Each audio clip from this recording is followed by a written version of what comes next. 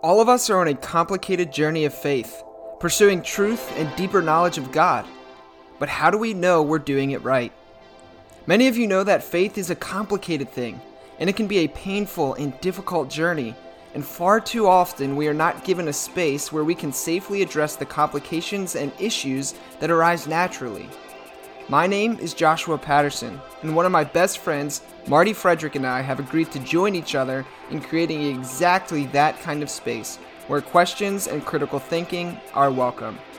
We want to look honestly at the issues and questions plaguing the Christian church today, and to genuinely seek out what it means to live like Jesus in our ever-changing world, in our expanding universe, and in our pluralistic society. We believe that doubt is not the enemy of faith, but perhaps one of its greatest allies. We think that the Christian life is more about asking the right questions than it is about finding the answers. And we believe we are being called to continually ask those questions, renewing our minds and rethinking our faith in the process. Thank you for joining us on that journey.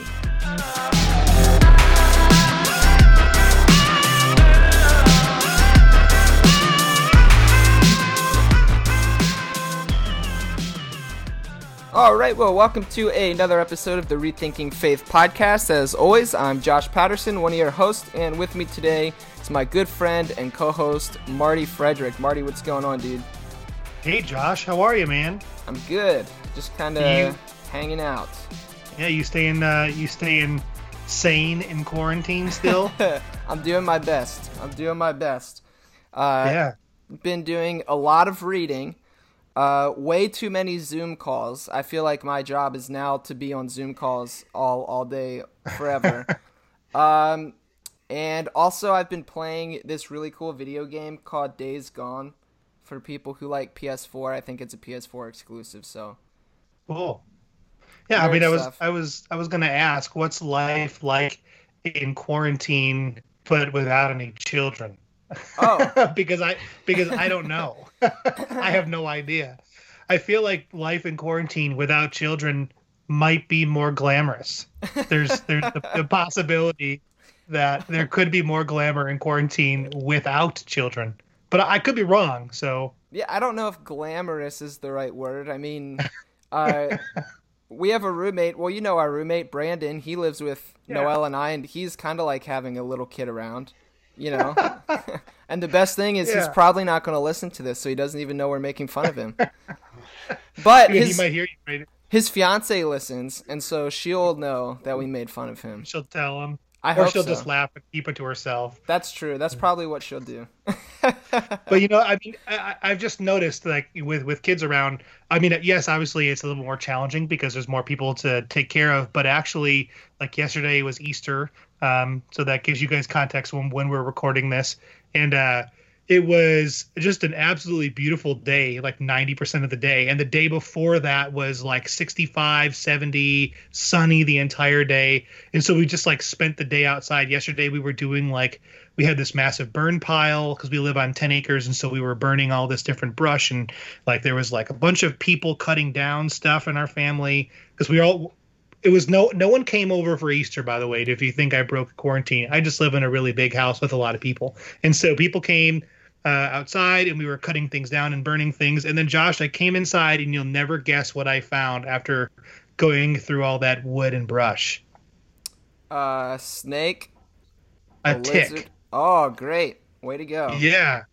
It was like crawling around on my waistband. It hadn't gotten in yet. And so I like plucked it off my skin. My dad so broke gross. it. Like it was so gross. I hate that kind of stuff. Yeah. But I know we didn't come on here to talk about ticks. No, so thank God, because listeners, if you're here to hear about ticks, then I apologize. You're gonna have to go ahead and shut off right now. And we're also not going to be talking about the TV show The Tick from the 90s. We're not going to be talking about that either. Nope, not at all. Actually, what we're going to be doing today, Marty, is continuing the mini-series that you and I had kind of come up with about atonement. We thought, Easter, like you said, happened yesterday, and a lot of our listeners had kept asking questions like, what about atonement? What about atonement? What about atonement? And And the honest answer was like, well, I have no idea what I think about Atonement because there's all the ideas about Atonement. So I don't want to give just one. So he came up with this mini series where we're doing 3 episodes with 3 different perspectives and 3 different theologians. And so today is no different. So we're recording our second of our 3 interviews. And today our guest is Dr. Joshua McNall. Josh, how's it going? It's going well, guys. Good to be here with you. Yeah, thanks for coming and not hanging up our Skype call when we started talking about burning things and ticks. Yeah, thanks.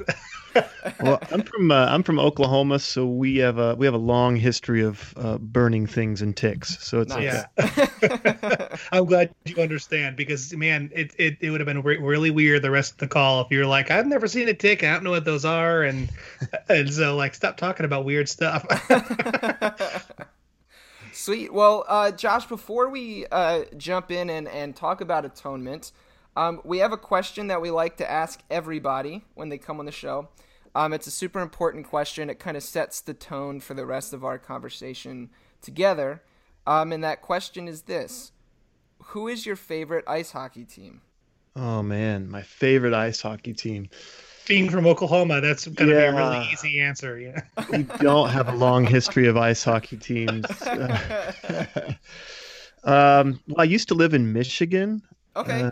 So, I mean, I suppose, what are the Red Wings, Detroit? Is that the team there? Yeah. Yep. You could say the Northern Michigan Wildcats, and I would have been your biggest fan.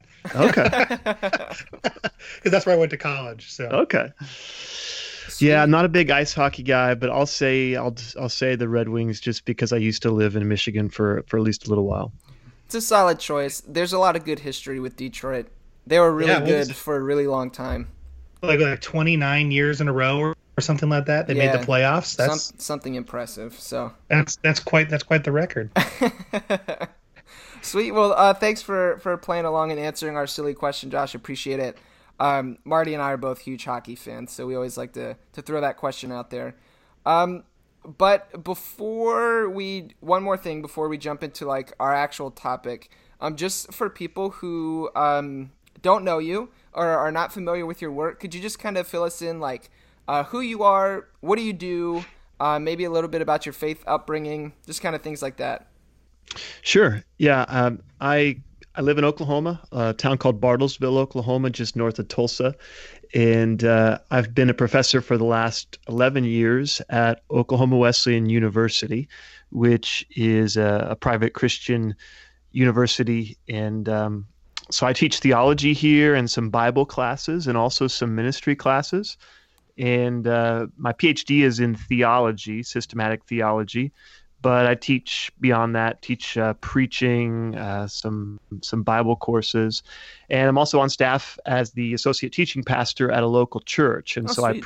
I preach once a month there, and I try to keep a foot kind of in both worlds, in the academy where I teach, and then also the local church where I'm on staff. And so my faith upbringing, I grew up in Kansas and was a pastor's kid.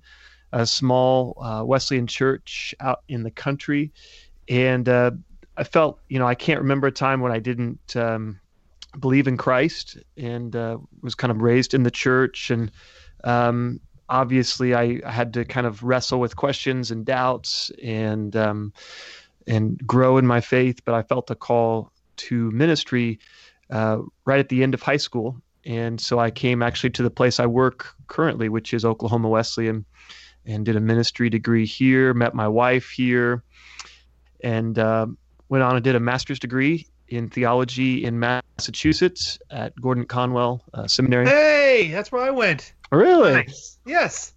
Yeah, South Hamilton. So I lived there. I lived actually on the Gordon College campus, in a house by the road there, and finished up my master's degree there in 2006, and then got married to my wife Brianna. We moved to Grand Rapids, Michigan, where I was a pastor for 3 years, and then moved to Oklahoma after that. And I did a PhD over in England at the University of Manchester.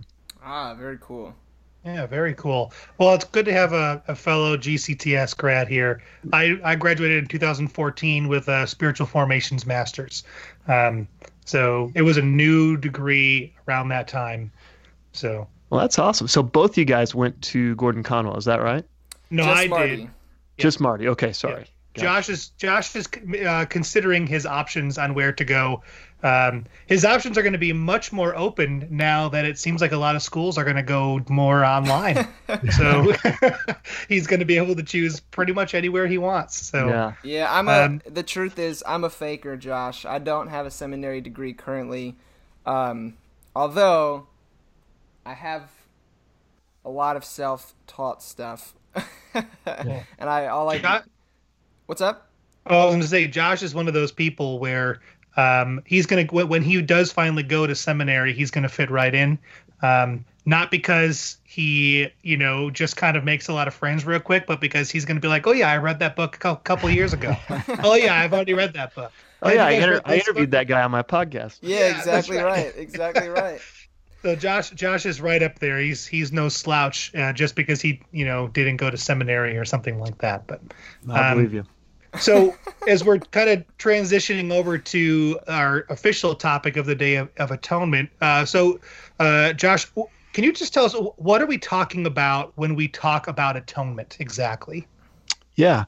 Well, I mean, atonement is essentially looking at the work of Christ to save, redeem, restore, reconcile, and so it's Jesus's work to bring salvation, and that's basically what atonement is focused on. Great. And then I guess a follow-up question to that: why is having a conversation about atonement important? Yeah, I mean, it's important for a lot of reasons. One of the most basic claims of Christianity is Jesus saves. That's super important, super basic. And yet there's also questions that arise as soon as we say that Jesus saves. Some of those questions are, like how? How does Jesus save? From what does Jesus save us? What's the problem that atonement is solving or dealing with? And so it's an important conversation because of the importance of Christ's work, but also the questions, the critiques, the issues that arise when we start to try to unpack how exactly Jesus saves. Mm.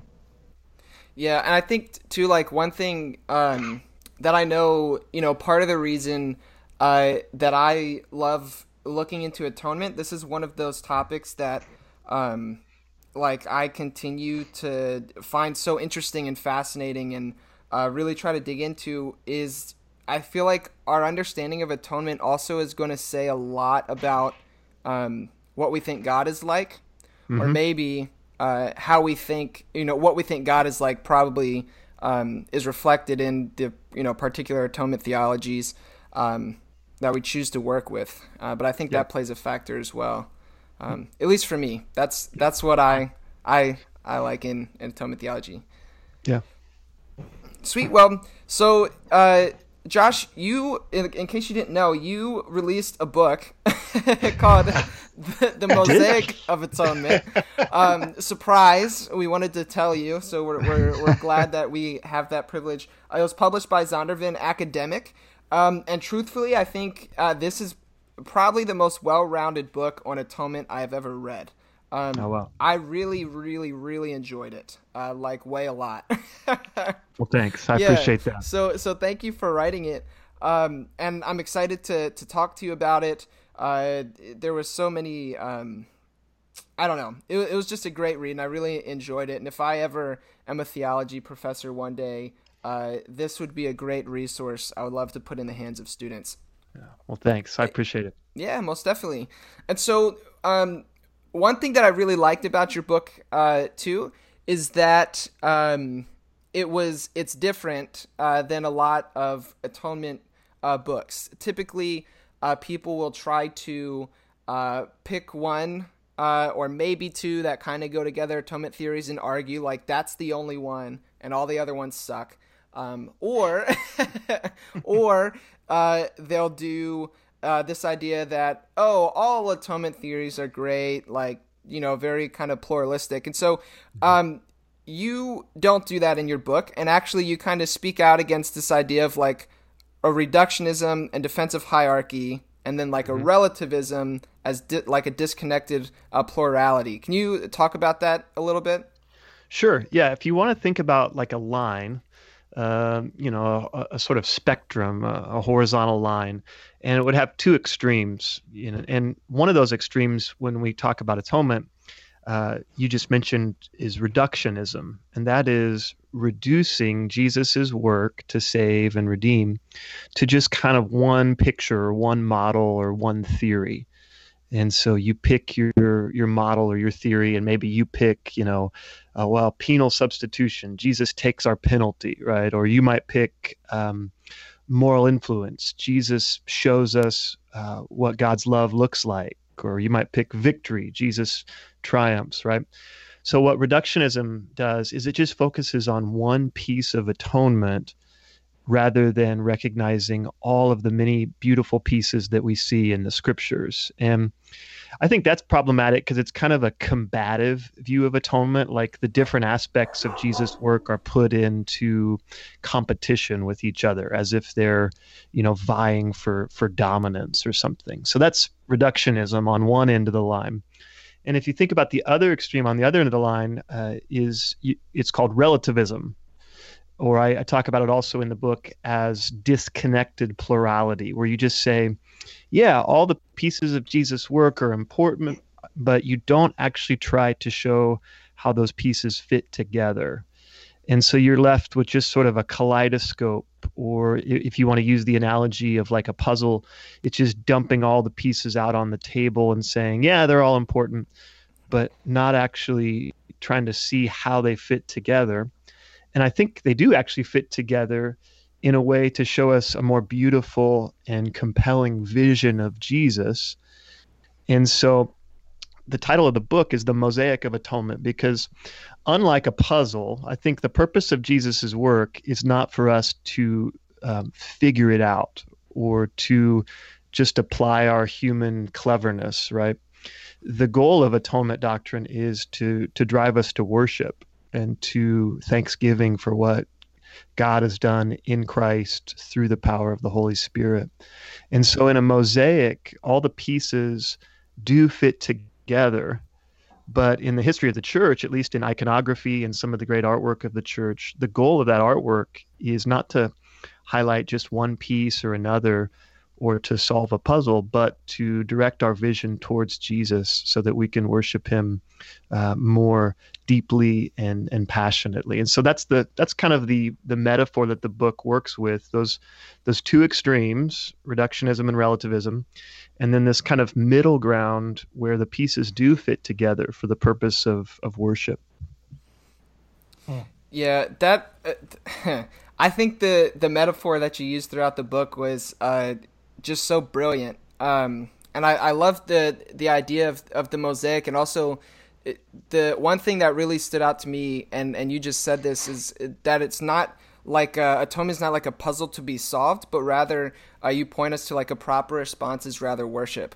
And that was just really helpful to me because in my journey thus far, all I've been trying to do is figure out how it works, which can sometimes we then forget the importance of the worship aspect. We live up here in our heads. I know listeners can't see me pointing, but a lot of times we don't let the things here go down here into our heart, and go out from there. So the metaphor, I think, was brilliant, especially as you then extend that and you get into you show basically four different perspectives, four different atonement theories or models in your book to make up your mosaic.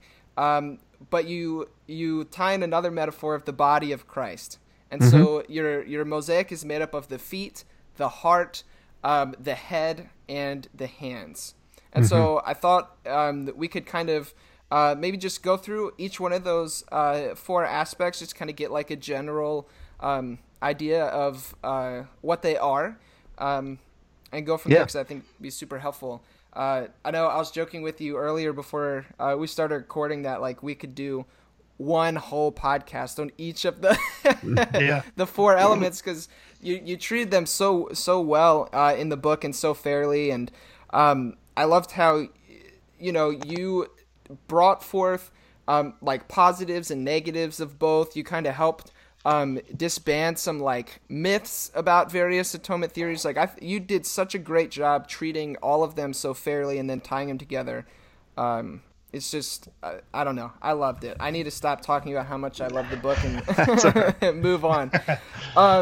So the first one, though, is the feet of Christ. Mm-hmm. And you said the feet is this word called recapitulation. So what the heck is recapitulation? Yeah, that's a big word. Well, first of all, the body metaphor, it's nice when you don't have to reinvent the wheel. And the Apostle Paul came up with this great concept of the body of Christ. And I think he takes it from Jesus during his Damascus Road encounter. But where each piece is distinct, but they're all connected and they shouldn't be pitted against each other, right? And so, the hand can't say to the eye or whatever, I don't need you. And so I thought that was really helpful and applicable for atonement models too. And so these four models, like you said, the first one is recapitulation, and I connected that to the feet of Jesus. And so recapitulation is just a big word that speaks to the way that Jesus saves us as a kind of true Adam, a new Adam, a true Adam, the last Adam, the second Adam. There's all these different sort of descriptors, but it's the idea that Jesus stands in a kind of continuity or relationship with Adam, the head of the entire human family. And so there's a guy named Irenaeus who's a second century church father, and he zeroes in on recapitulation, and it's this big Greek word, anakephalaiosis, and it basically means that Jesus relives or sums up the entire human drama faithfully on our behalf, because he is the true human, the true Adam. And so, why connect that with the feet? And the reason I connected it with the feet in my little metaphor is that the feet provide the foundation for everything else that comes on top of that or later. And I think some of the presuppositions of recapitulation provide the foundation for these other models. And so, in other words, one of the ways that happens is that we have to answer this question in atonement doctrine. How can one person, one man, act on behalf of the many, right? And in certain models, that becomes a big sort of stumbling block or question, because like specifically when you talk about Jesus taking our penalty, well, how can an innocent person justly stand in for the guilty and take their penalty, right? If that happened in our legal system and a judge just said, you know what, I'm going to punish this innocent guy in place of this terrible child molester, right? Nobody would ever say, oh, hallelujah, that is just and good. Thanks be to God, right? We would never say that, because the idea is that to take the penalty for a guilty person is the very definition of something being unjust. And so how can Jesus take our penalty, right? And recapitulation helps, I think, with that conversation, because in the scriptures, the head can act on behalf of the whole. In other words, the sort of, here's a great example of that. David is the anointed king over Israel, and he goes out and fights on behalf of the entire nation, right? And what happens to him in that battle will be decisive for the entire nation. So the anointed king can act on behalf of the whole people. And I think Irenaeus is helpful here, because he says that Adam wasn't just fashioned in the image of God sort of generically, but Adam and the entire human race was fashioned in the image of Christ, right? So Christ is the perfect and true image of God, and even Adam was fashioned after the pattern or the mold of the incarnate Christ. So that means that at the deepest root, so here we come back to the feet imagery, right? Planted in the soil of sort of fallen Eden. At the deepest root of this expanding family tree that is the human race is not Adam, but rather Christ. And in the scriptures, the roots, right, just as in sort of biology or, with trees, the roots supply the lifeblood for the branches. And what Christ accomplishes echoes on throughout history because he's the head of the entire human race. And so he can act on behalf of the whole. And that's a fundamental presupposition of recapitulation for Irenaeus. And I think it provides kind of the foundation for all these other models that build on top of the feet, if that makes sense. Yeah, absolutely. And it kind of, it's like this idea that you talk about somehow we are bound up with Christ, bound up in Christ, something like that. Mm-hmm. Paul uses this kind of strange language, and I thought your explanation of that was so helpful, especially with the idea that you mentioned of like penal non-transference, which is what you talked about a little bit earlier about like how can one innocent person stand in for the guilty, and I think recapitulation definitely helps ground that idea very much. So I found that to be super helpful. Thanks. Yeah. Good. And I was curious, and I may ask about each one of the parts as we talk about it, just because I'm curious to hear how this plays out. How does this idea of recapitulation and the feet, how does that transfer over to worship? Yeah. What does worship look like in this particular model?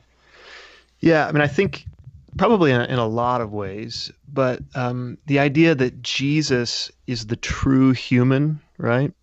It affects our view of Christ, but it also affects our view of ourselves, right? We see both our fallenness when we look at the true humanity that's displayed in Christ, but we also see our potential for glorification. And so it helps us to worship because we see not just how far we fall short, but the potential for us to be conformed to the image of Christ, which I think results in thanksgiving, and in the power of the Spirit, it results in sanctification. So seeing humanity not just as this wicked, broken, defiled thing, but humanity perfectly embodied by Jesus, that's the goal to which we're being conformed, not in our own strength, but by the power of the Spirit. And I think recapitulation helps to lift our eyes to that perfect image, which is Christ. Mm-hmm. That's wonderful. And then just out of curiosity, just as we think about this idea, and I believe you wrote about this within this topic, do we have to believe in a literal Adam for a recapitulation to be a model that we look to? Yeah, in the second chapter, I deal with a potential objection to this idea of Jesus as the true Adam, and that objection is science, and specifically recent genomic science that challenges the idea that there was ever a single Adam, so to speak, that is literally the genealogical ancestor of the entire human race. And I'd survey all this scientific data, and it's probably the densest chapter in the book. But the argument I come down on, and I don't just come on just here's the one thing you have to believe. I basically try to say, here are some basic boundaries for Orthodox Christianity, right?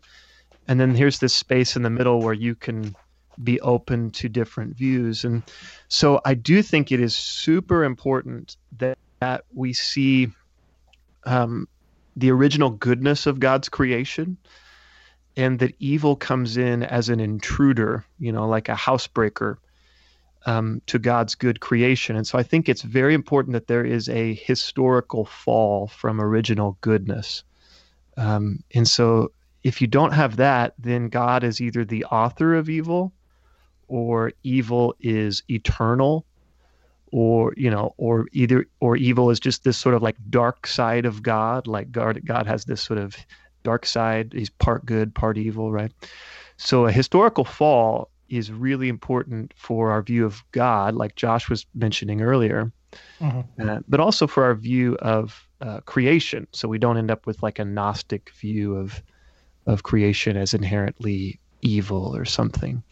But what I argue in that chapter is you don't necessarily need a view of Adam as the literal genealogical ancestor of every single hominid or hominin in order to hold on to the biblical claim of a historical fall and that Adam is the head of all image bearers. In other words, some theologians posit, and I'm not necessarily arguing for this, I'm just saying it works to uphold sort of the biblical theological requirements.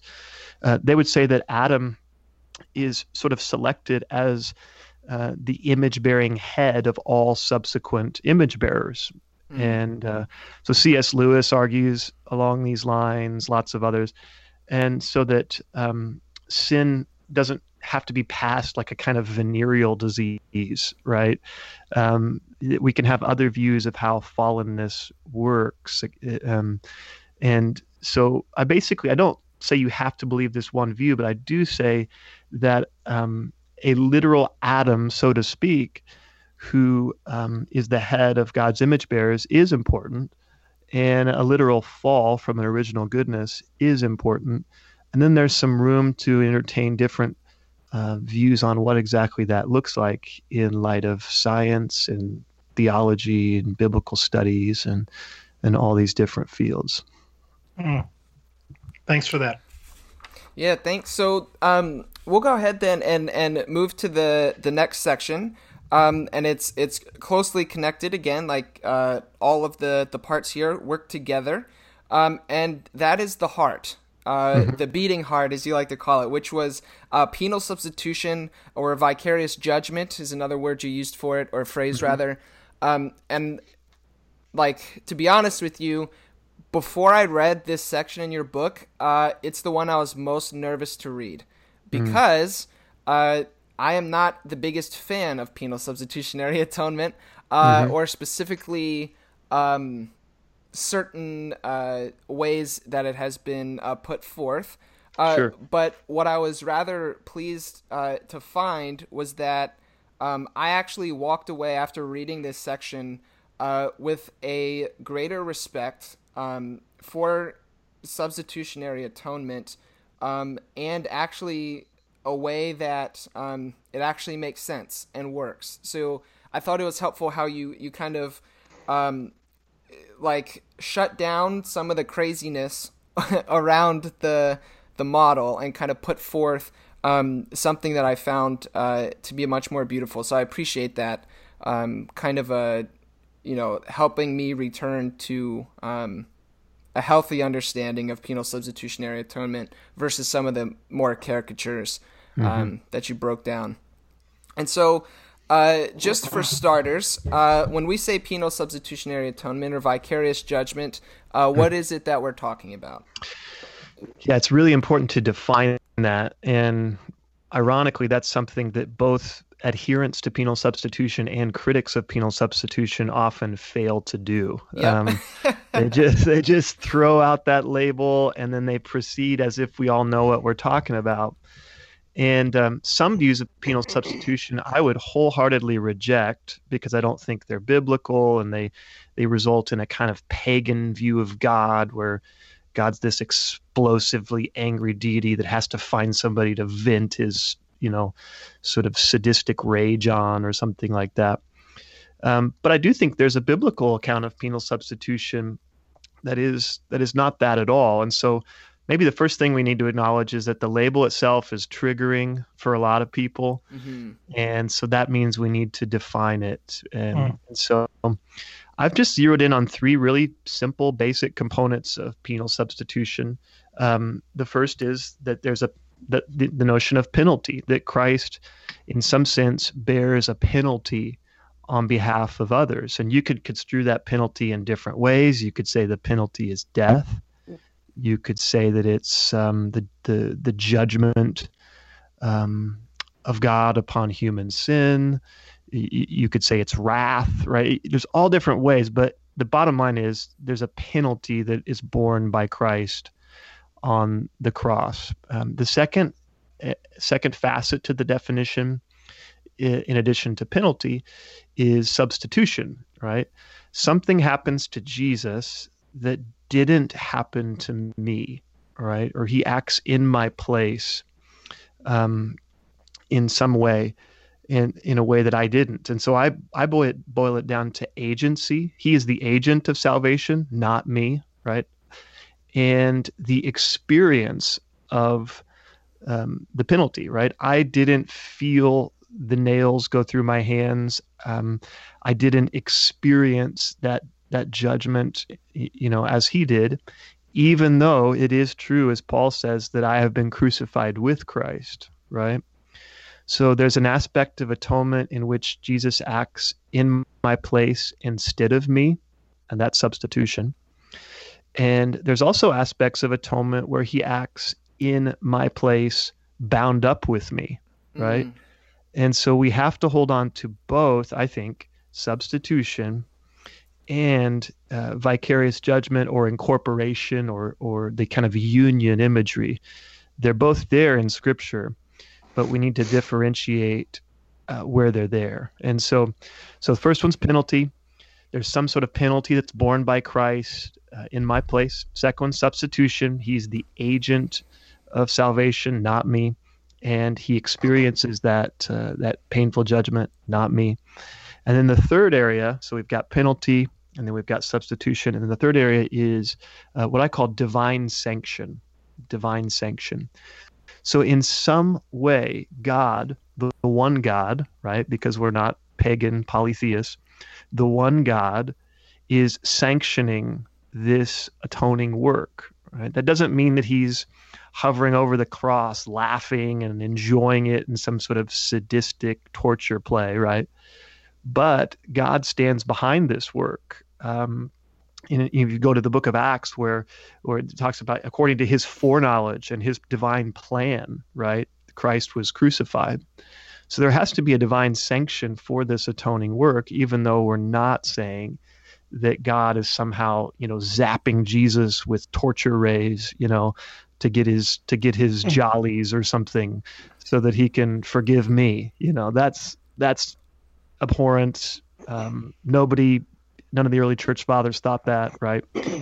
And very, very few contemporary theologians think that either, right? So the three elements again: penalty, substitution, and divine sanction. But just like with the historical Adam debate, I think there's a lot of room within those fence lines, so to speak, for different people to flesh out biblical and theological positions that could all be called, in some sense, penal substitution, if that makes sense. Yeah, absolutely. And I think, you hinted at some of these caricatures, but I think part of the reason, like you mentioned, that this, even just saying penal substitutionary atonement can be triggering, which I know for a fact, some of our listeners, absolutely, they're going to be like, why are we talking about this? Yeah. But it was super helpful to see some of those caricatures kind of broken down. Because this is the perspective I was taught growing up. And although this again is a caricature, this is what I thought I ought to believe, or what people were telling me I should believe, is that we were created to be in relationship with God. We did bad stuff. This made God angry at us, so God turned his back on humanity, and then somehow wanted to find a way to restore relationship, but he had to vent his anger, his wrath on somebody, and that somebody just happened to be his son. So lucky for us, Jesus steps in the way, God punches him in the face, and then we're good to go. Yeah. That's kind of how it had been articulated to me. Right. And you break down those kind of caricatures a bunch in the book, which I thought was super helpful. But also one thing that I think people would point out too is a lot of times, and I don't want to do this as in like calling out a group of people or anything like that, but this particular model often, at least in my experience, falls into the category of the defensive hierarchy. that you talked about earlier, where I've been told this is the model of atonement, and if I don't believe in PSA, I don't believe the gospel. PSA and the gospel have been conflated as the same thing. Right. And if I don't believe it, then I can't be a Christian. Have you experienced that at all? Yeah, it's been really interesting. Since this book has come out, because I've been really fortunate enough to talk to crowds who are like rah PSA, and then other podcasts, maybe like you guys, I wouldn't say this of you necessarily because I don't know, who are like really not big on PSA at all, like don't like it, and they've both extended invitations to talk to me about the book because I'm actually kind of in between those two camps. Yeah, right. There is this really weird thing that happens when you have a polarized culture, and it happens in a lot of areas. We can talk about politics or things like that, but where you start to ramp up your polarized position and you start to caricature the other side. And then this other really weird thing happens is where, in order to distinguish yourself from the other side, you almost start to caricature yourself, right?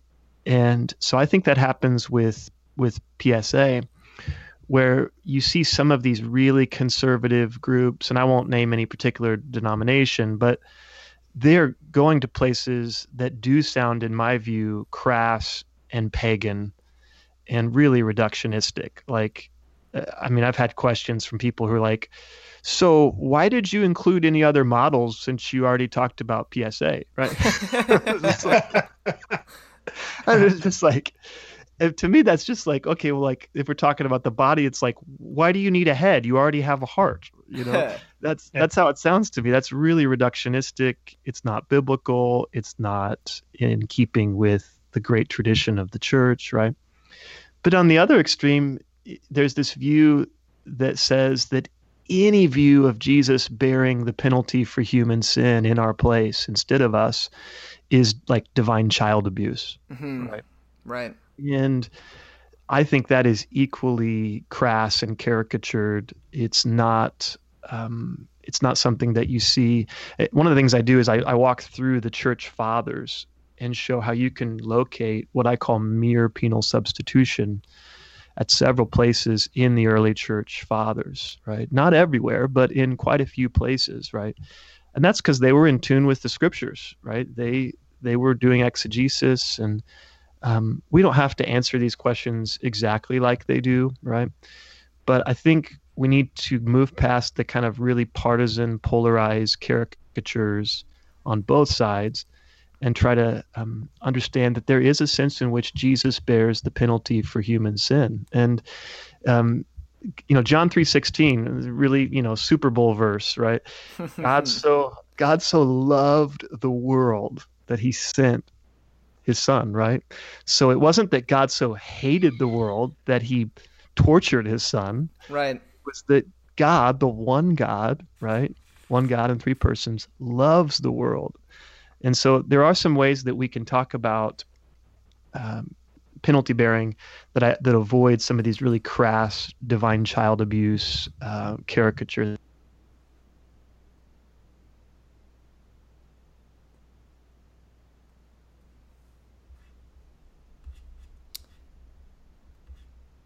I think we lost your audio, Josh. You froze on us. Marty, can you still hear me? Yep. Okay. We'll just wait a second. There you are. Cool. Sorry, I don't know what happened. No, you're good. You're good. We'll pick up. You were the last thing we heard was about you started talking about caricatures. Yeah.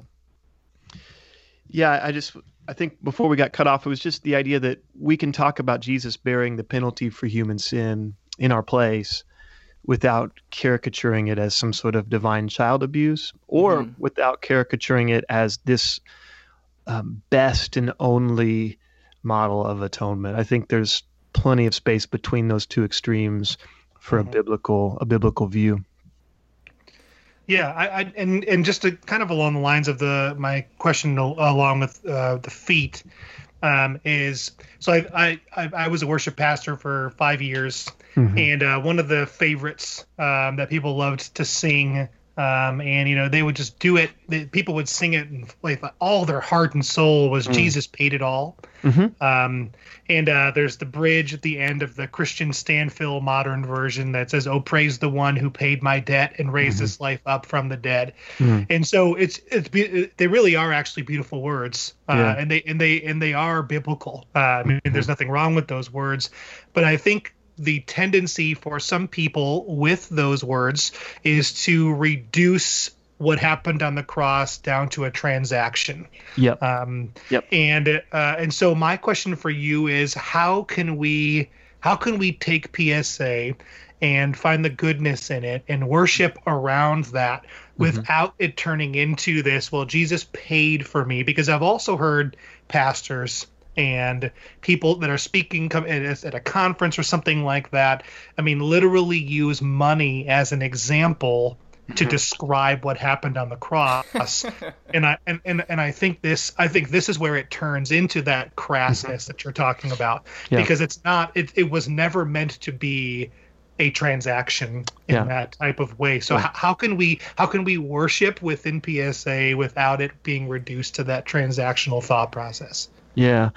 Well, I think Edward Irving, I think, talks about what he calls a stock exchange divinity.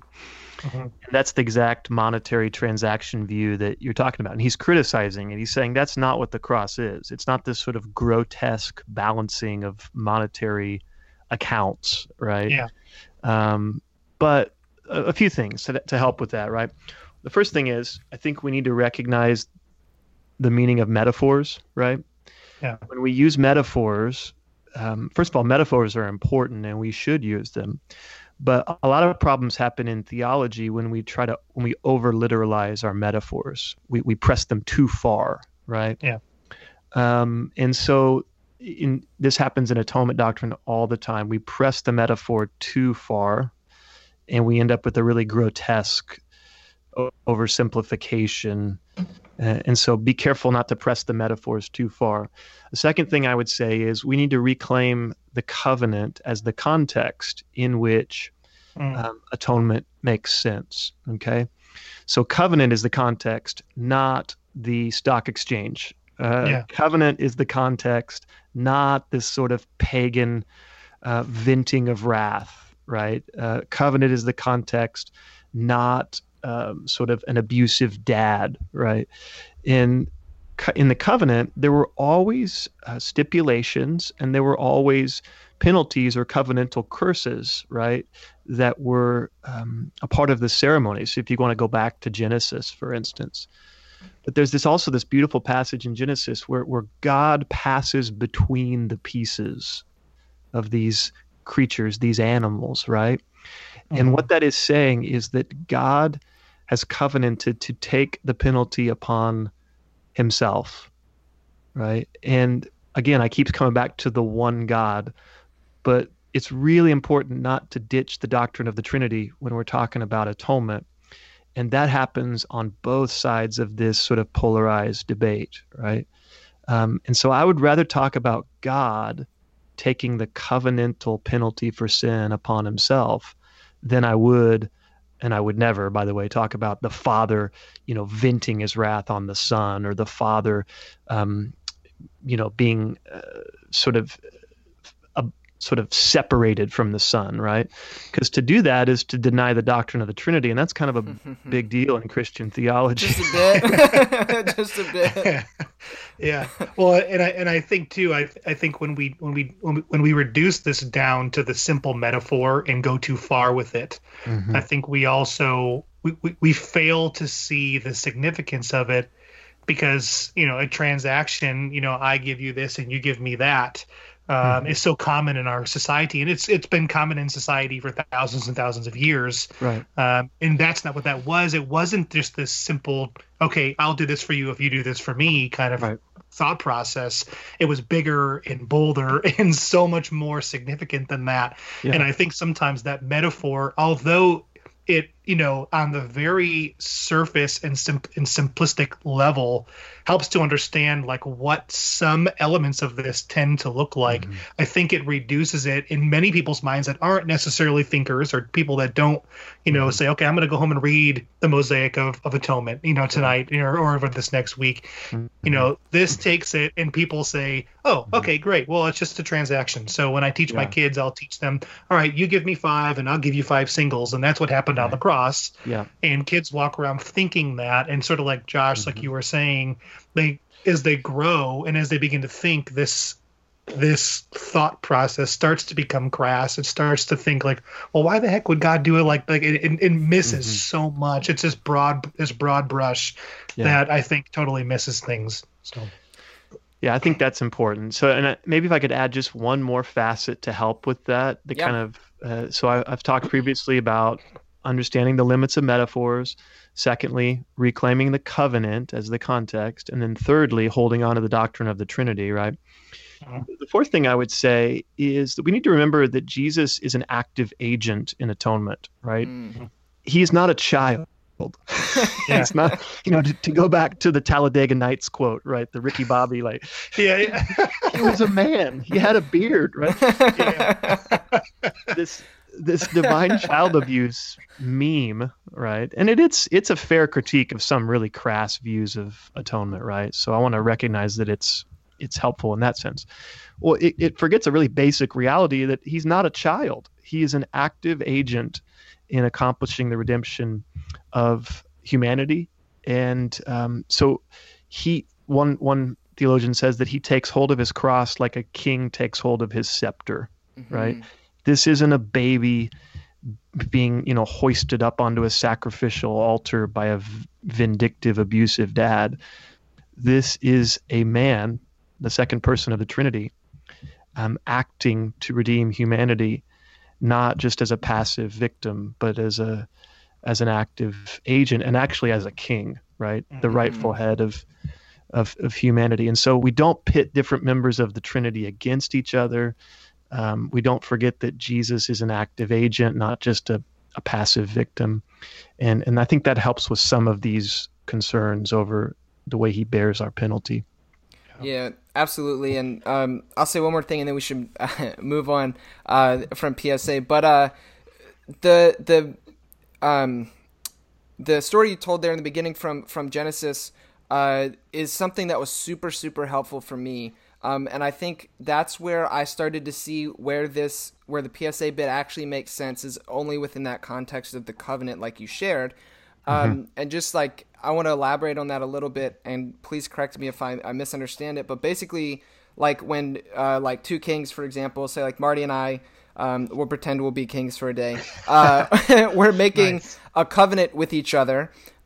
We would this is violent, but cut an animal in half or something like that, spread it apart, and then Marty and I, as a symbol of if you break this covenant, there's going to be consequences, we would walk through those two pieces of the animal together. But what we see is that's fair, right? Yes. Okay, and so then what we see in Genesis, though, is God making a similar covenant, but God is the lone one who walks through it. Is that right? Yes. And so God is saying that when you guys mess up, because hint, you're going to, I'm going to be the one that bears the penalty for that. Yeah. To me, that is beautiful. That makes sense as PSA, and that rids all the caricatures of their power, the crassness. And I always cling to this idea, people ask where was God on the day Jesus was crucified. And I think it fits to say God was on the cross reconciling the world to himself. And that version of PSA is the version of PSA that I think works. So thank you so much for that. Well, yeah, I think it's Genesis 15, right? That's the covenantal ceremony with Abraham.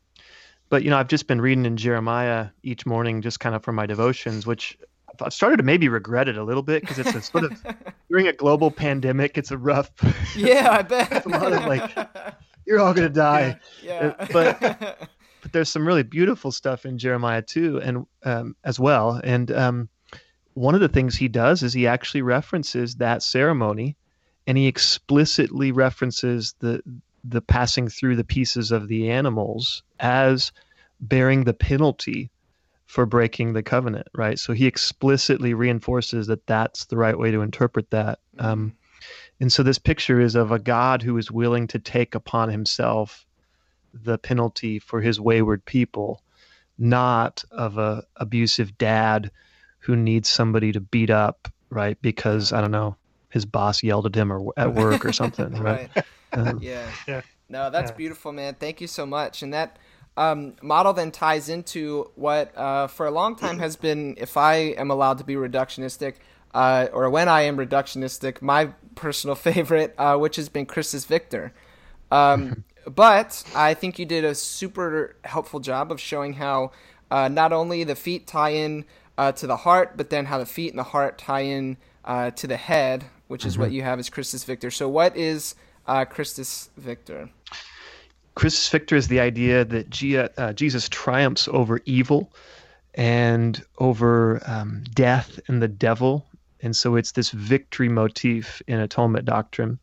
And I actually call that the head because I think it is kind of like the crowned achievement of atonement. It's the telos, or the goal towards which Jesus's vicarious humanity and his penalty bearing are headed, right? It's the goal.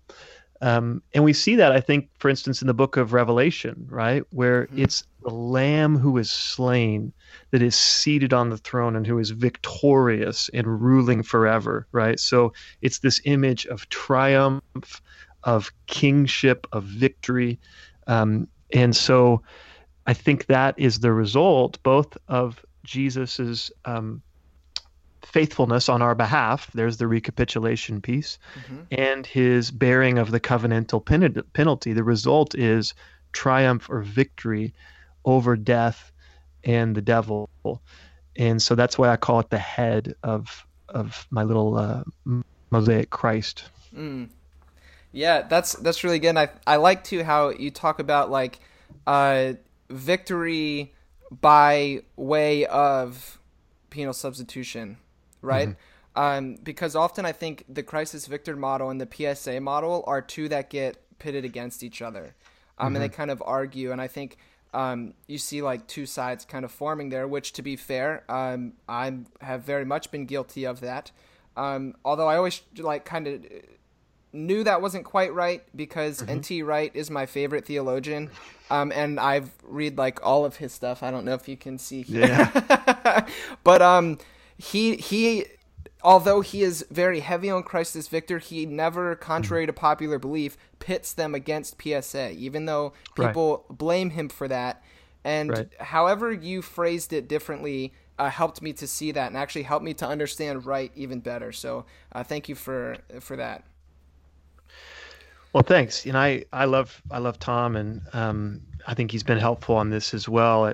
I think another thing to say about the triumph by way of penalty bearing is that it's biblical, right? And we have some passages, for instance, Colossians 2:14 and 15, that says that this victory, right, this triumphing over the powers and authorities by the cross, comes by way of the canceling of the Greek word is the cheirographon, the note of legal indebtedness, right? That was canceled or paid in full at the cross. So there you do get a metaphor of indebtedness or payment being used in Colossians, but not in a really crass way. And again, not pressing the metaphor too far. But Paul says in Colossians that the canceling of that note of legal indebtedness, the cheirographon, is the way in which Christ disarmed the powers and authorities and triumphed. So again, I think it's not just victory and penalty bearing or victory instead of penalty bearing, but rather victory by way of his faithful life and his sacrificial death on our behalf. The pieces are meant to fit together rather than be pitted against each other. Yeah. Were you going to say something, Marty? Well, I was going to ask my question, but Go for it. Can go ahead and continue on with your with where you were going to go. Okay. So I was going to say, like, basically within this model, we see the idea is that death is kind of the problem that all of us humans face. And one of the things that Jesus overcame or has victory over is death itself, right? Mm-hmm. And I, talk a lot with my students about how, sin was allowed to do its worst to Christ. That's kind of how I talk about it, like the creation killing its creator kind of language, or like sin being punished in the flesh of Christ is like a very biblical way to say it. Mm-hmm. And so, like, the powers of sin are broken, the evil in the world is overcome and defeated, and it all sounds great, right? Mm-hmm. But the problem is, especially, I mean, it's pretty evident amongst a global pandemic right now, the world sure doesn't seem like evil has been defeated. So what the heck? Yeah. Well, and we're recording this on Monday after Easter Sunday. Yep. And so this year, Easter was a perfect picture of this paradox, right? Because we were all celebrating resurrection and the triumph of life over death separately so as to not kill each other. Yeah. And that's a perfect picture of what it means to be living in this space between the ages, right? Between the resurrection of Christ and the consummation of the new creation, is that we experience resurrection life in the midst of death. And so I talk about it as a staged triumph. And I don't mean that the victory was fake, that it was staged, right? I mean that the victory has stages, and that there is a sense in which the final victory or the final consummation has not yet fully arrived. And so Matthew has this crazy, weird story at the end of Matthew's gospel, right? Where it says that at the moment Jesus died, he gave up his spirit, right? And then it says the bodies of several holy people came to life in their tombs, right? But then it says, at least in the NIV, right, it says that they didn't emerge to go walking about the city until Easter Sunday. So there's this intervening period, Holy Saturday, right, where these saints, these holy ones, are apparently raised to life in their tombs, and then they have to just sit there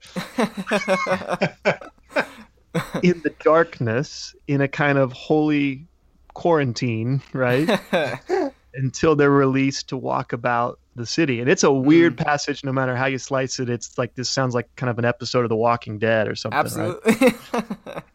But I think, man, that is a picture of what it is like to experience the power of the resurrection in the midst of a fallen world, right? Absolutely. You have been raised to Christ by the power of his breath, the Spirit given not just in Acts 2, but from the cross as well. But there is a sense in which we are waiting and surrounded by the smell of death, right? Just like those saints were.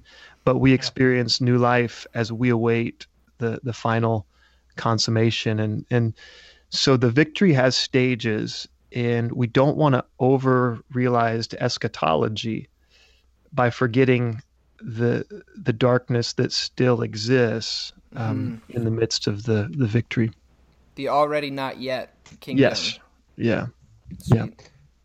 Cool. Yeah, and it's a good thing that Jesus could never possibly have coronavirus, because him breathing on me. In today's day and age, I don't want anyone breathing on me, but it's Jesus. I feel like I'm safe for that to happen. Breathing on you, giving you his body and blood, the whole thing. That's right. Contagion waiting to happen. Well, I remember Josh and I have known each other for a while. We used to work together in South Florida, and Josh is one of those people where he's at home and he's thinking, and sometimes I'll get a text from Josh and I'll say, hey, what do you think about this or this or this? Because he's just reading stuff and he's thinking about it. And I remember one time he called me up and I was doing the dishes and my wife and the kids were in bed, and he said, hey, he didn't say it in these exact words, so I realize I'm summating his argument. But he essentially said, I don't believe that Satan is real. Which that wasn't actually what he was saying, but I like to make fun of him. But I think one of the things with Christus Victor is a lot of people say this kind of like anthropomorphizes the visions of Satan.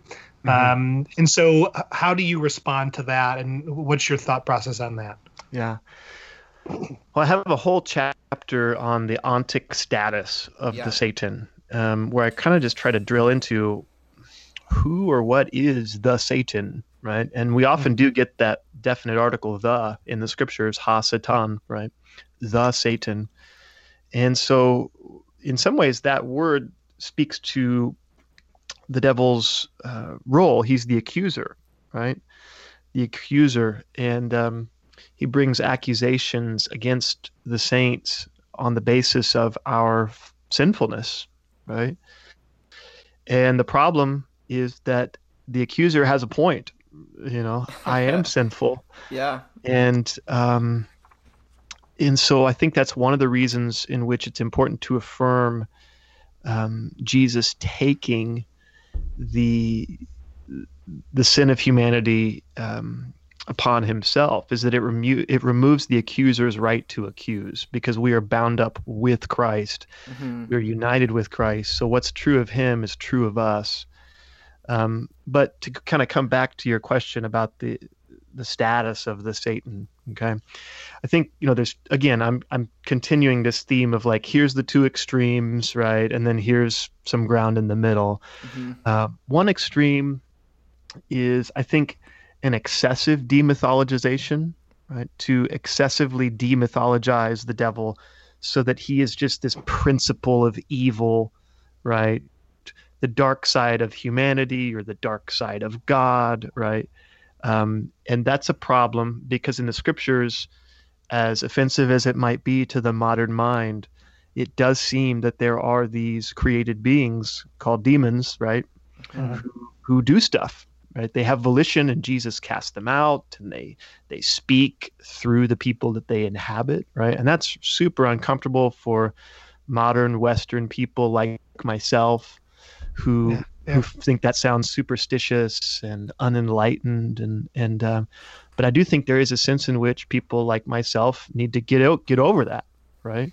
Yeah.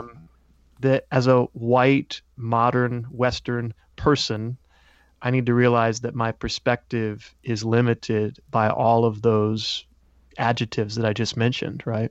And so I don't want to excessively demythologize the devil just because it sounds weird to my modern Western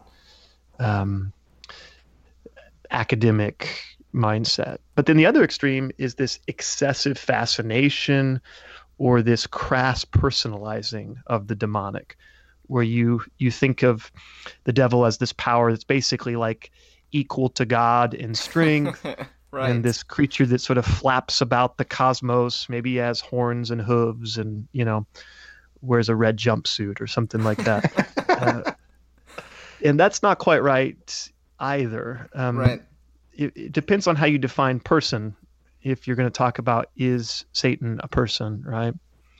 Boethius, famous theologian, says that a person is an individual substance of a rational nature. Individual substance of a rational nature.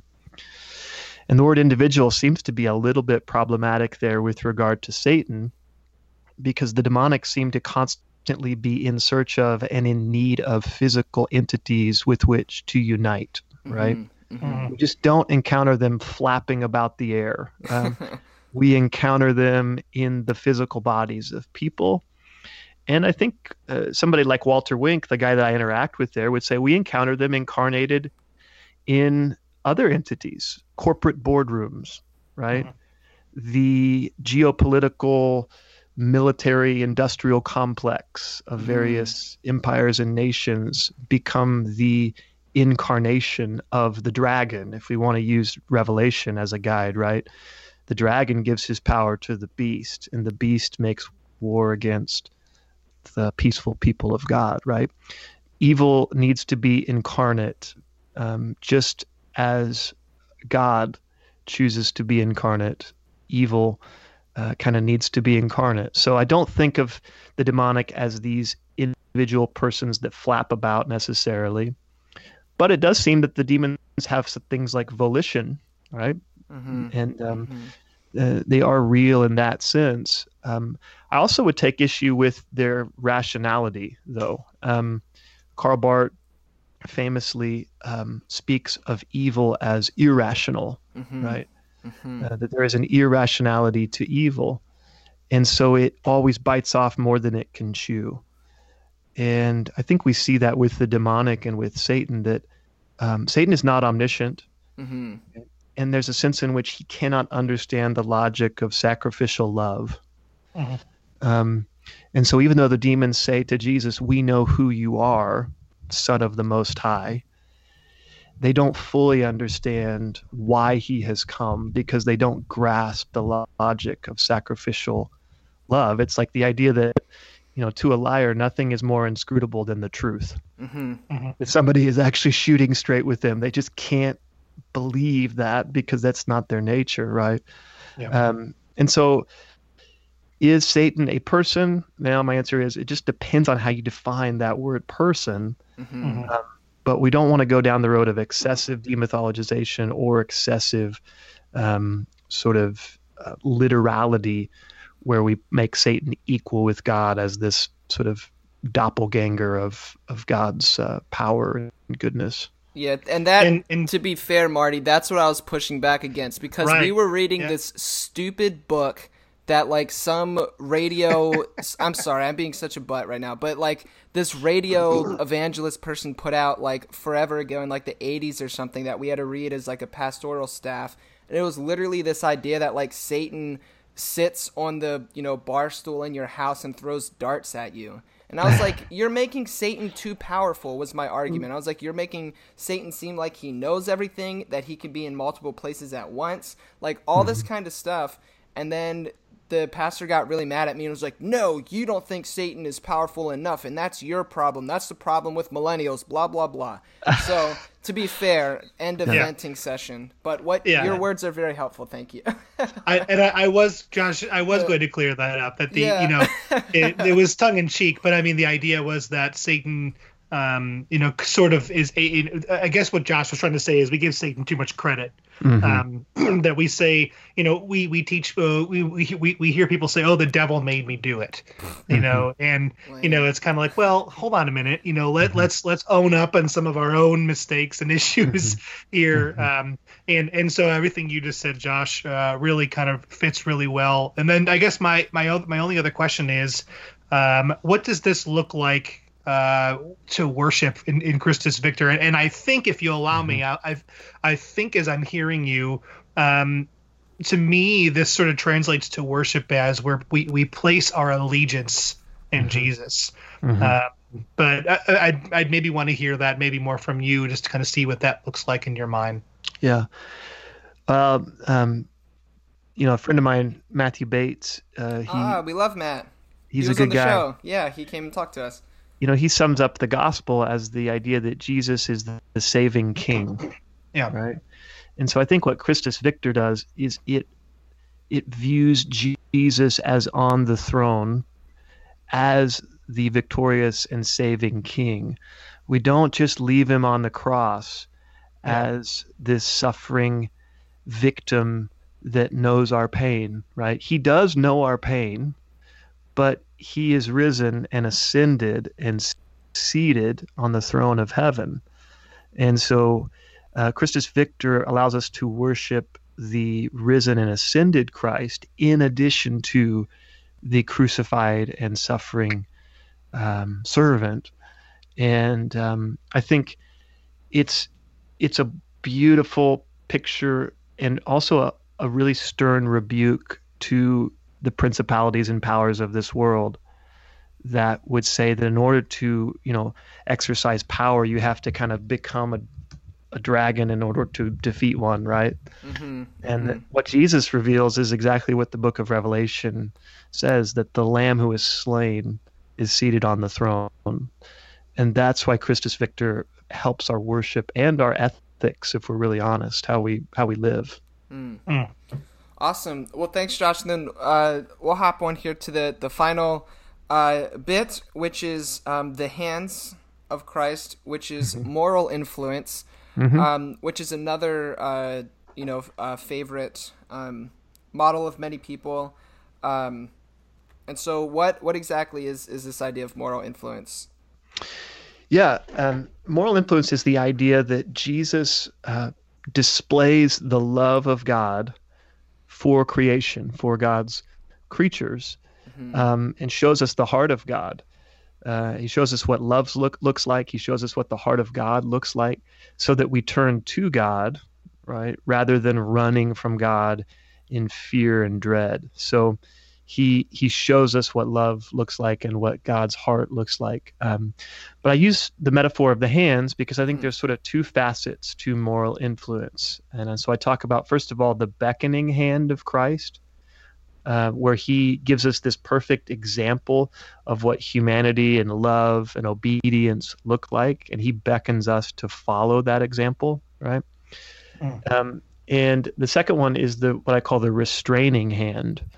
And that is where he unmasks the sinful, violent power plays of this world and shows them in their true colors. And they're both important. The beckoning hand, come and follow me, and the restraining, unmasking hand of moral influence. So moral influence has been equated sometimes with liberal theology, that Jesus is just a good man who shows us how to be good people, right?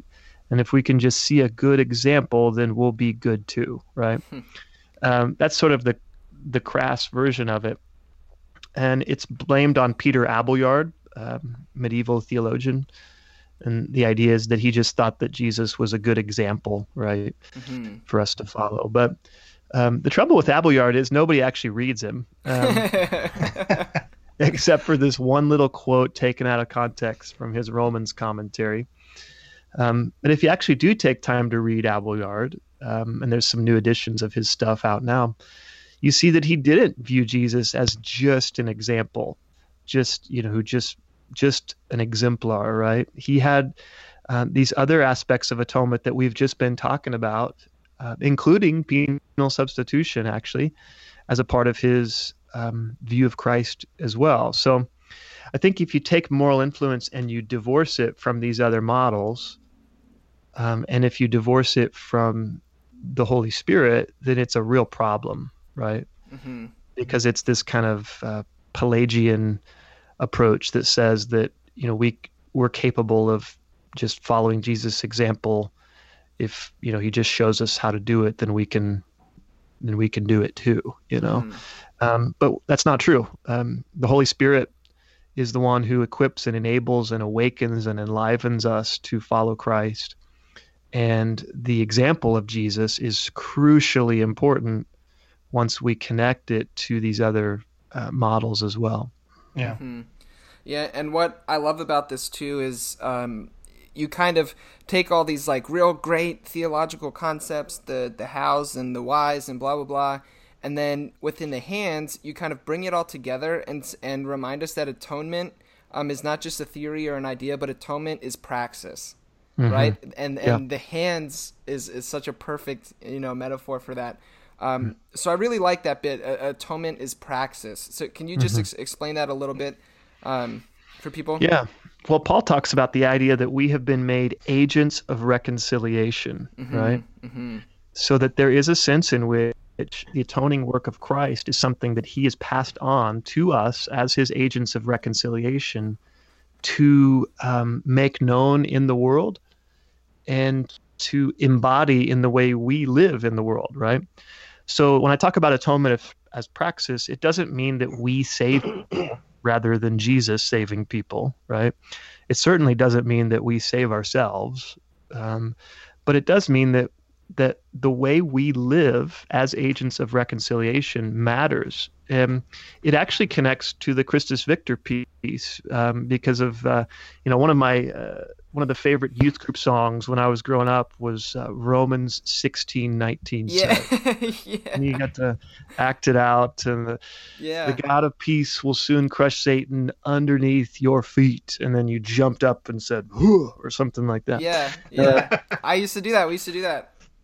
So it's actually Romans 16:20, the part so the song is a little wrong on this one part, but that didn't go as well with the verse, I guess. Romans 16:19 and 20.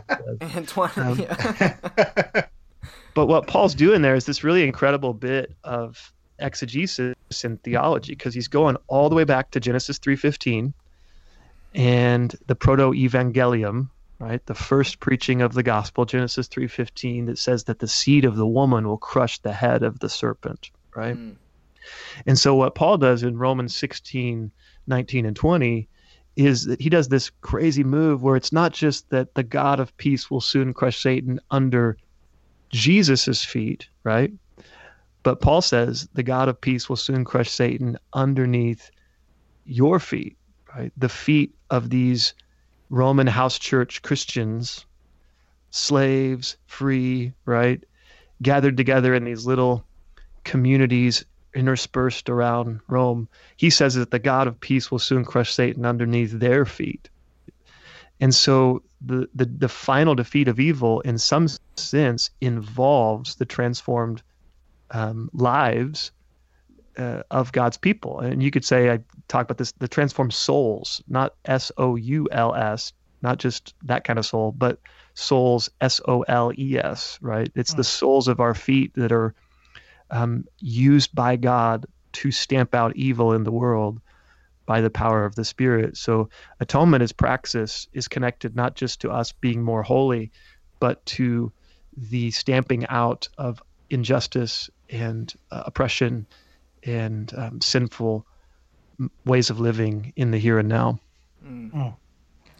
Well, and I think too, like as we're just getting on the other side of Easter, I think, something my father-in-law used to say before he died all the time was, well, if I'm kind of messed up, I've made a lot of mistakes in life, and so before I ever come to church, I had to get myself kind of figured out first. I gotta take care of some of the immoral things I've done before. So essentially, what he's saying is, before I approach atonement, I have to take care of me first. And that's kind of been debunked by just about every preaching pastor on Easter Sunday, for generations. That's not something we really wrestle with if you think about it and you start to understand atonement. But on the other side of it, it is. And one of the quotes my pastor said yesterday is that Jesus is a better Savior than you are a sinner. And that personally really resonated with me. Just thinking about who I am, because I'm on the good side of atonement rather than on the opposite side. But I still see that as this, like, wow, like, even though I'm still a sinner, Jesus is still a better Savior every single time.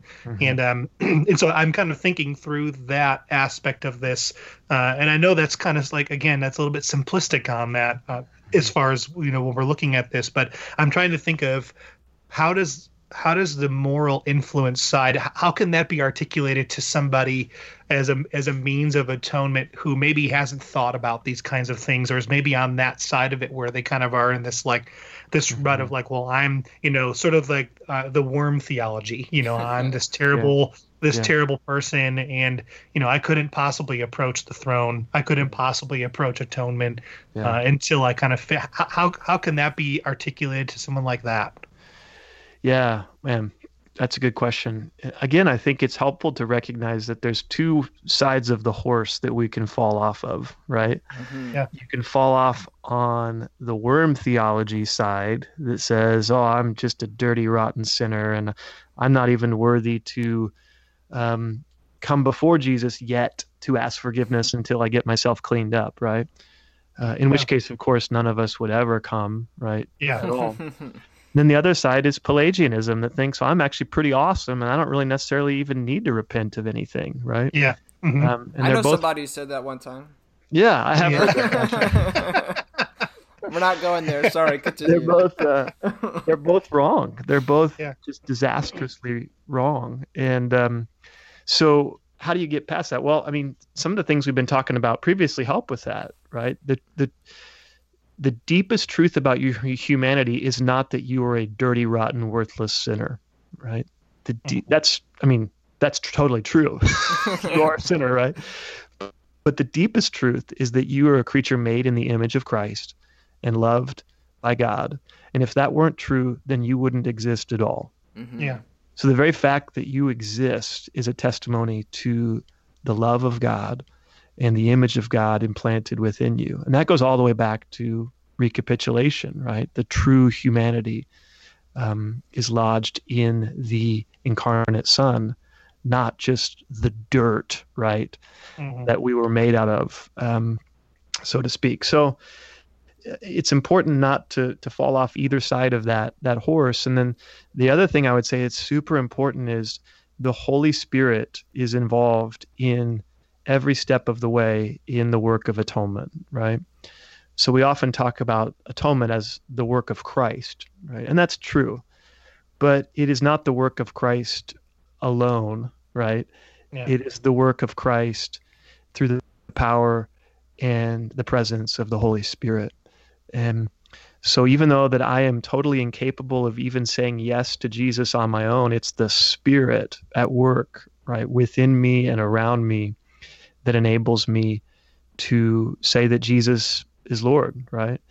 Mm-hmm. No one can say that Jesus is Lord except by the Holy Spirit. And so the fact that someone is even concerned about their sinfulness, as you mentioned, your father-in-law, the fact that they even are concerned about it or aware of it is the evidence that the Spirit is doing a work within them. Yeah, right. And I think the other thing that's needs to be said about the Spirit is not content to just leave us where we are, right? Sanctification and transformation is a real thing, according to the Scriptures. That doesn't mean that we just will never sin. We're not going to sin anymore, or that we can get all like prideful, but it does mean that we can experience growth, transformation. We can be made new, not by our own power, but by the power of the Spirit.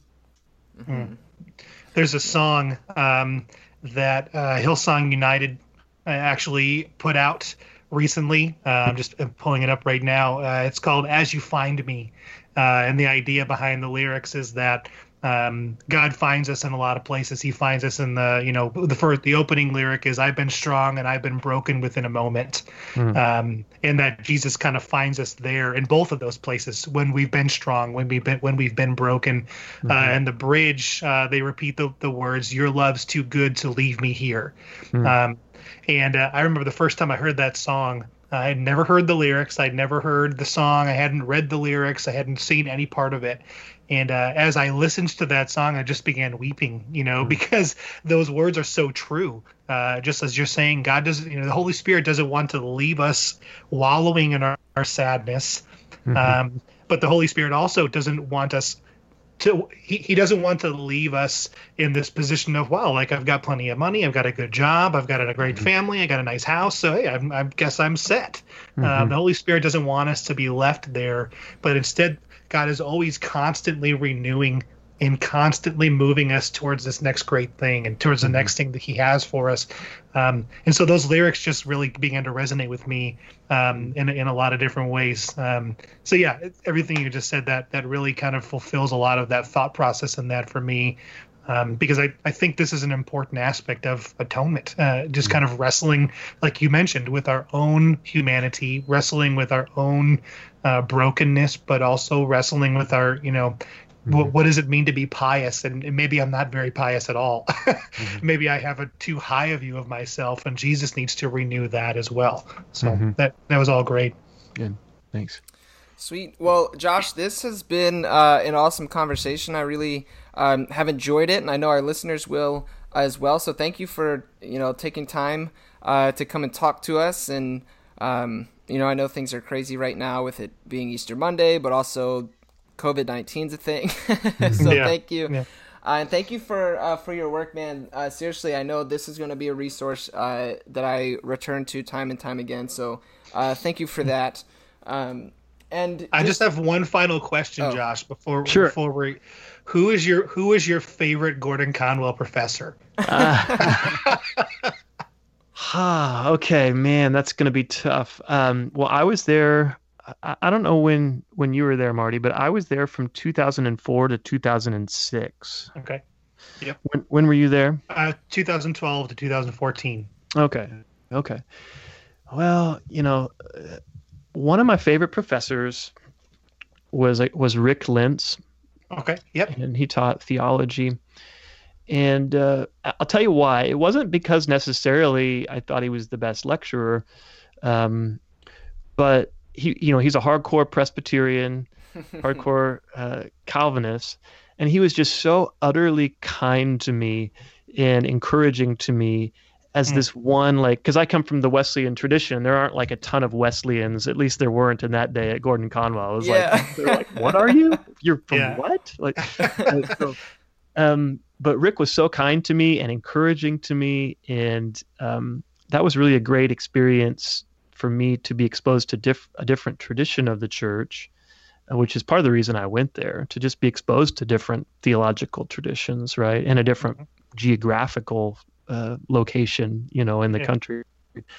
So Rick was super encouraging to me, and so I appreciated his influence on me when I was there.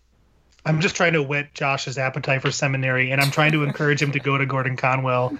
I had Garth Roselle for many classes because I was really going a history route, and also Gwen Adams, two awesome professors.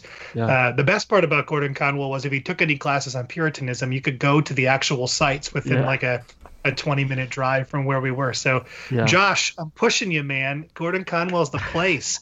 And for me, I was there under an Assemblies of God denominational standpoint, and so there were not a lot of AG people, or really a lot of charismatics in really any of my classes. There's one AG church within the area. And that's where we went. So we were pretty much the only ones. But yeah, it's always nice to, there's actually a pastor locally to where I am right now, who graduated, I think, a year after I did, and he went to do other things. And now he just took a senior pastorship at a church near here. So it's kind of cool. It's a small fraternity of awesomeness. Whenever you come across one. Well, I've been impressed by just how many scholars have come out of there just in the class that I kind of graduated with or around. People like Nijay Gupta and Esau Macaulay, and Mark Catlin, and all seminary professors or Bible or theology professors, and so I think it does have a disproportionate influence within the academy for the size of the school itself, and so it was a big culture shift going to Boston from Oklahoma, but I'm glad I did it. Yeah, definitely. Sorry for that offshoot, Josh. I had to ask. You're good, and I guess my question though is, when is Gordon Conwell going to send us money for doing that advertisement? That's what I don't think seminaries have any money these days. Exactly. No, sweet. That was great. I know Gordon Conwell's a good school. I've looked into Wesley Theological Seminary in DC is actually super close to where I work. I was there recently, actually talking with some professors, and then I really like Northern, but that's because they boast Scott McKnight and Greg Boyd and David Fitch, three people I really enjoy. So I don't know. Something. Well, Nijay Gupta is moving there, I believe, to start in the fall. So he'll be there with Scott as well, and Nice, dope. All right, well, stay tuned, people. Maybe I'll end up in seminary somewhere. But for now, again, Josh, this has been awesome. Thanks for taking 90 minutes of your day and hanging out with us today. We'll be sure to link your book in the show notes so people can find that. But is there anywhere else you would like to direct people where they can find you or something like that? Sure, they can follow my blog. If I blog, it's a little bit more popular level, and so it's not super academic, but it's just my name, JoshuaMcNall.com. So just JoshuaMcNall.com, and I try to post on there fairly regularly, and that's a resource as well. Sweet. Well, sounds good, man. And again, thank you for this. Hopefully, maybe we could do it again sometime, or if you ever hang out at things like SBL or AAR, that's a fun place too that I like to stick my nose in. So maybe we could meet up there sometime. Sounds good. I hope to see you guys. Yeah. Sweet, man. Take care. All right. Thanks, guys. Go Caps. Go Blackhawks.